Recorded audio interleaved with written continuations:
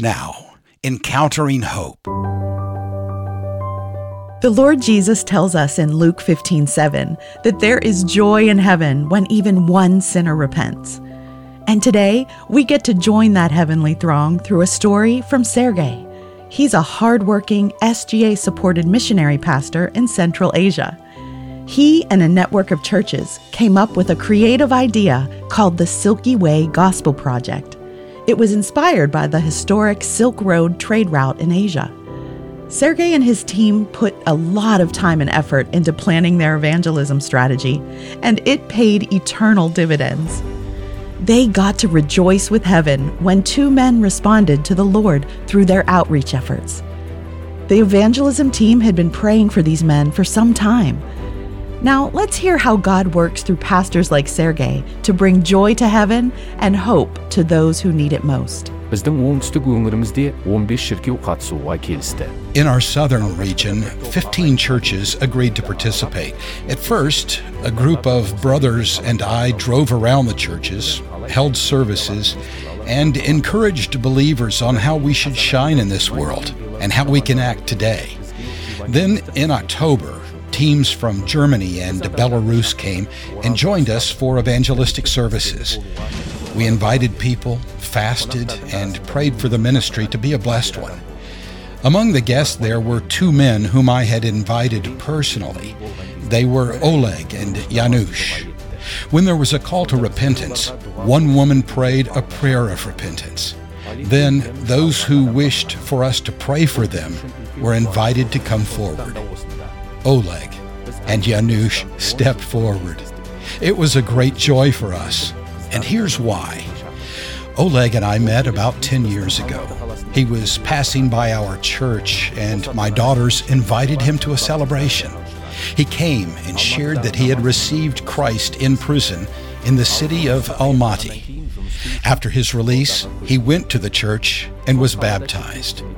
He helped with the construction of the house of prayer in Almaty, and when the construction was completed, he moved to Kizilorda for work. In that city, he stopped attending church services and began to live life apart. And now, after a while, we met again. Then Oleg came back to the church and renewed his repentance. As for Yanush, he had installed electrical wiring in the new church building last summer. He too was far from God. He even avoided our fellowship, and when we read the Bible and sang Christian hymns, he would not stay with us for dinner. But now he asked us to pray for him, that he may have such faith as we do.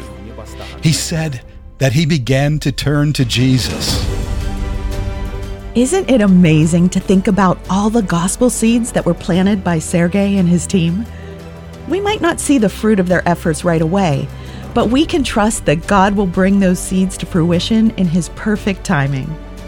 On that special day, though, their prayers were answered when Oleg and Yanush responded to their outreach efforts.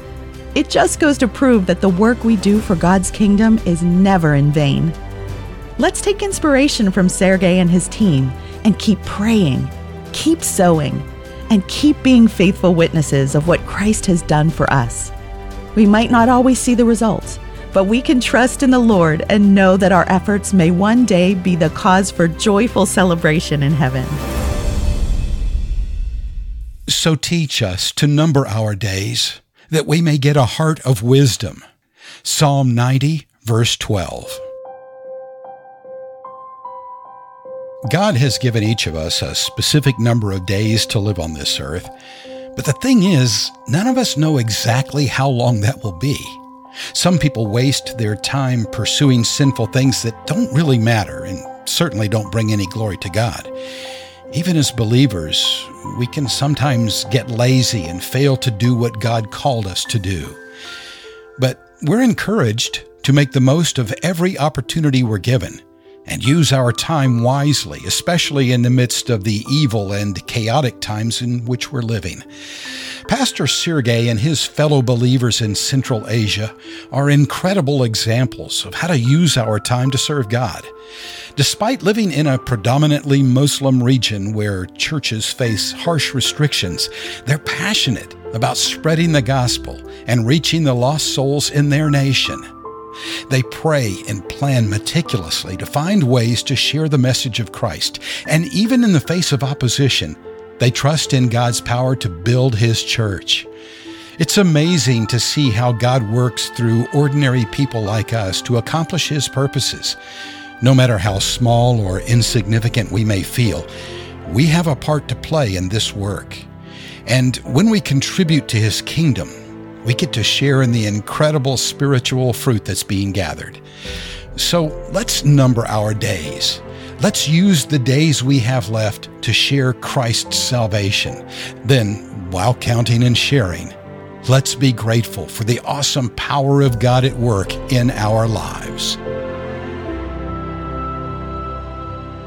Learn how SGA is sharing the gospel, equipping the church, and helping the forgotten at sga.org.